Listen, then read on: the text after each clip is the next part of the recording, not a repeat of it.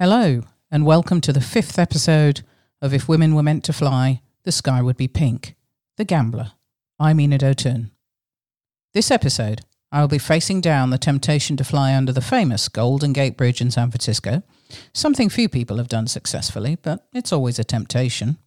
I turn down offers of money for dodgy flights, fly to Las Vegas for the weekend, and as my mental health journey continues, I venture to Los Angeles with friends to explore my independence.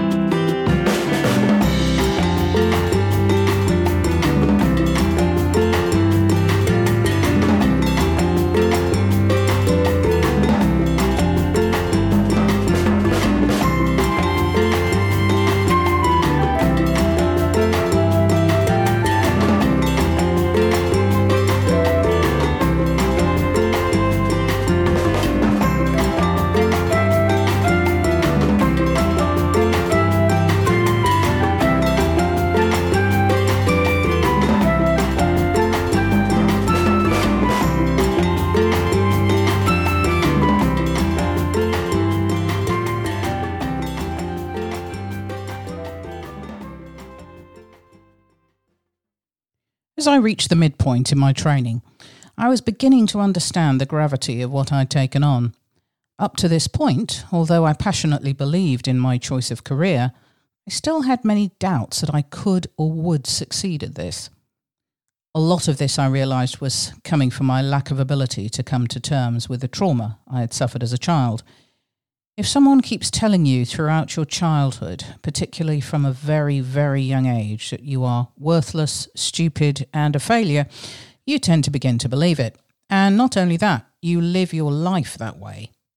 In a strange way, it was easier to believe that I was deficient than that my father was abusive and incapable of loving me. I had progressed through school, not knowing what I wanted to get out of it and not thinking that I was clever enough to achieve. The funny thing was that although there were key points in my life where I clearly proved to myself that I could do this, I would often turn it on its head and accept it as a fluke. If something went badly, it was disappointing, but in line with my self-image anyway. If something went well, it must be luck. Self-sabotage played a big role, not only in my professional life, but also my friendships. I had the classic, why would anyone want to be friends with me? My out-there counselling was helping though, and I was gradually being helped to work through my issues. The student community at ATI was growing, and I was being tasked with many more areas of responsibility in addition to my training. Student liaison, running errands, and sorting new students out as well. This was a good development, as it assisted me in forging new relationships with people around me. Other people seemed to see me as a buoyant woman who liked to help people reach their goals, and I was trying to do just that through keeping homesick students focused and happy, as well as achieving. And funnily enough, this was reminiscent of my role in boarding school. I remember whilst I was in Form 4, we had 2 sisters arrive at school from Kenya. They seemed to have been thrown in at the deep end with no support from a family that was so far away. They were placed in Alfred House, which was my house whilst I was boarding. They were very different. Edith was the more aggressive of the two and gave the impression that she was in charge. Caroline was more demure and gentle, but they worked well together and supported each other in addition to the sibling rivalry that was normal. I was tasked with making sure that they settled in as well as could be expected, as they were beginning their English school experience in the middle of a term. They were gorgeous, curvy girls, which is wonderfully celebrated in African cultures, but not so much here in those days, and this added to their huge, fun personalities. They were conscious of this and always on alert for any negative comments, of which there were a few. And as I got to know them, we became a formidable team of 3, educating anyone who failed to understand that we were a close-knit trio and looked out for each other. They became much loved in their own right, and I will always be grateful for the opportunity to be their friend. And so, like I had with Edith and Caroline, I supported the foreign students who, in many ways, were under a lot more pressure than I was. They were fully sponsored by governments or businesses and had to achieve their goals come hell or high water, whilst I would only have myself to answer to if I failed. America held so much promise in the early days of my training. Sometimes I couldn't believe I was really there doing this. I had a responsibility of great magnitude in my mind. It wasn't like learning as I had known it. It was so much more than that. When you're in control of an airplane, you can feel both exhilarated and petrified when it dawns on you that you have the power of life or death in your hands, and not only your own. My instrument rating was one of the number of hiccups in the road to being a professional, and although I was determined, I struggled to stay ahead of the curve. Looking back, this was on me. I realised that I might resemble a Jekyll and Hyde character in my approach to life in general and flying in particular.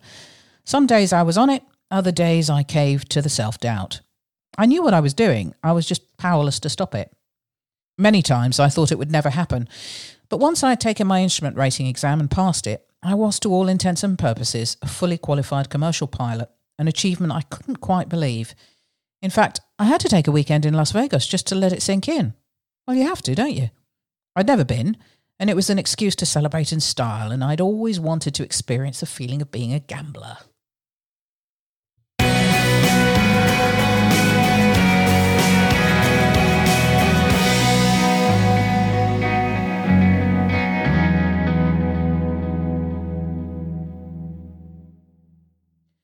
I decided to hire my favourite Cessna 172RG and, together with two friends, planned to fly to Las Vegas for the weekend. This was also the first time I would have flown over the Sierra Nevada mountains on my own. Interestingly, having passengers increased the nervousness, but increased the confidence. The flight was fairly uneventful until we began our climb to a safe altitude to cross the mountain range. This ensured that, should we have an engine failure, I had time to find a suitable landing spot. The winds had picked up as forecast, and the resulting turbulence was moderate to extreme. Sick bags became a necessity, and I was glad that I brought them with me. Single-pilot operations were fun most of the time, but with all of my attention focused on keeping the aircraft the right way up, I had precious little time to do other than reassure my passengers that this would pass shortly. Our arrival into Las Vegas was near enough on time, and as we taxied to our designated parking spot, my passengers seemed happy to be on terra firma, in spite of looking distinctly off-colour. The weekend in Vegas was an eye-opener and a learning experience. The bright lights of the Vegas Strip were eye-watering and loud. The Las Vegas of today seems very different to back in the 1980s. We stayed at the Circus Hotel, which was pink, and has a circus right at the top of the building. Restaurants were open 24 hours a day, as was the gambling. And I still remember having won $250 on the slot machines and then treating everyone to prime rib at about 2 o'clock in the morning. We left Las Vegas very early on the Monday morning in the hope of not repeating our inbound Sierra Nevada crossing. The forecast was good and the whole return flight smooth, so I landed with some very happy passengers.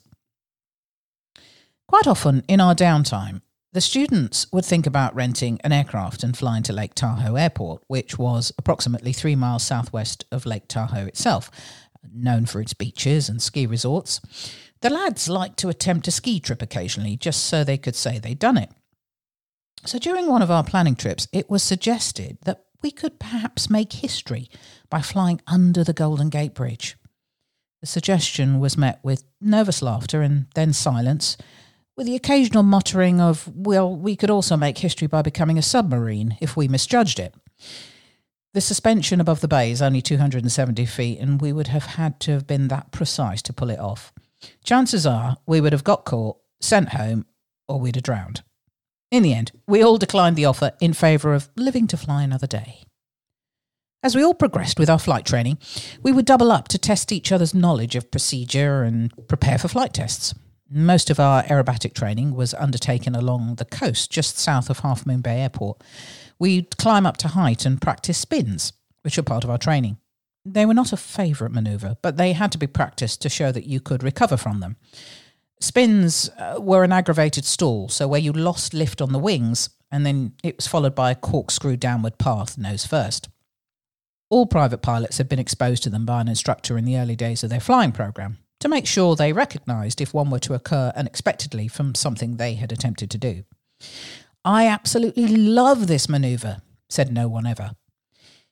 In the end, I came to like them as I continued on my flight instructor's course, and so I did many of the set practice sessions with the students. Since we did this 6 days a week, we were very recognisable on the flight line, and we'd often have people approach us asking about the aircraft and training. More often than not, this was entirely innocent. However, we did have 1 or 2 occasions where we would be approached with offers of money to take bags or packages to airports in varying places. Whilst we were in no doubt as to the reasons behind the requests, I'm happy to say that no one to our knowledge was ever tempted to accept such an offer, no matter how lucrative, and all incidents were reported to the authorities.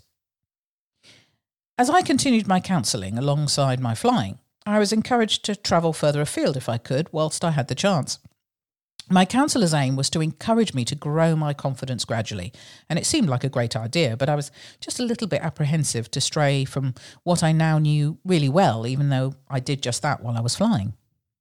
One of my newest friends was a student in LA and often encouraged me to come down to Santa Monica to see her and meet her university friends. She was a keen private pilot, and I used to fly with her to share costs and give her confidence when she was visiting her parents in the Bay Area. After a lot of coaxing, I finally decided to spread my wings and hopped on a PSA flight down to LA. It all seemed surreal. Even though I'd been to a lot of airports in California and places like Lake Tahoe and Reno and Vegas, I had yet to explore Hollywood, and this was first on the list if I decided to go. With my mental health on the up, I took the plunge and I let myself be guided by someone else in a city that was iconic. I was nervous at the outset, but it was one of the best things I could have done for mind and body. I explored Hollywood, went to Disneyland, had tea at the Russian tea rooms. I guess I felt playful and free, and it was wonderful.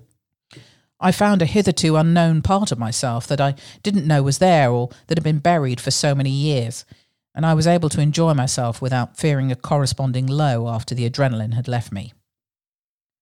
Looking back at that time, I would often not understand why it was so hard for me to do normal things that came so readily to those around me.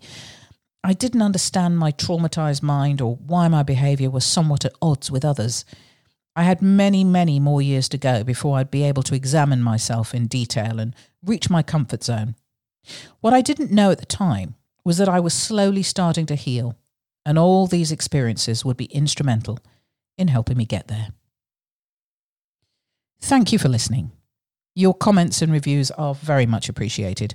And thank you once again to Lucy Ashby for the dedicated editing of this episode. Now, in a departure from other episodes, I've included the entirety of the podcast music as we sign off on this episode, as many people seem to enjoy the selection that we play.